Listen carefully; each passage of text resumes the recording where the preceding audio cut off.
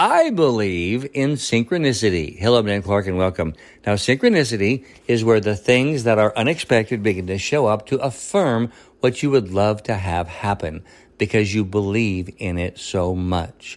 That is how synchronicity works. Here's another word that I also really like a lot, and it is called self-fulfilling prophecy. What that is where what you actually think about the most has a tendency to come true in your life.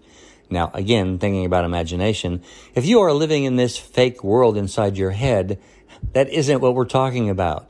We're talking about you imagining what it would be like, how it would feel. That's creating a new energy on the inside of you. And that energy inside you will bring towards you the things that you are wanting. Maybe not everything that you want, but what's wrong with having more joy on the inside of you? I mean, this is what we call hope. And hope is something that we all really need. I love you. I'm Dan Clark.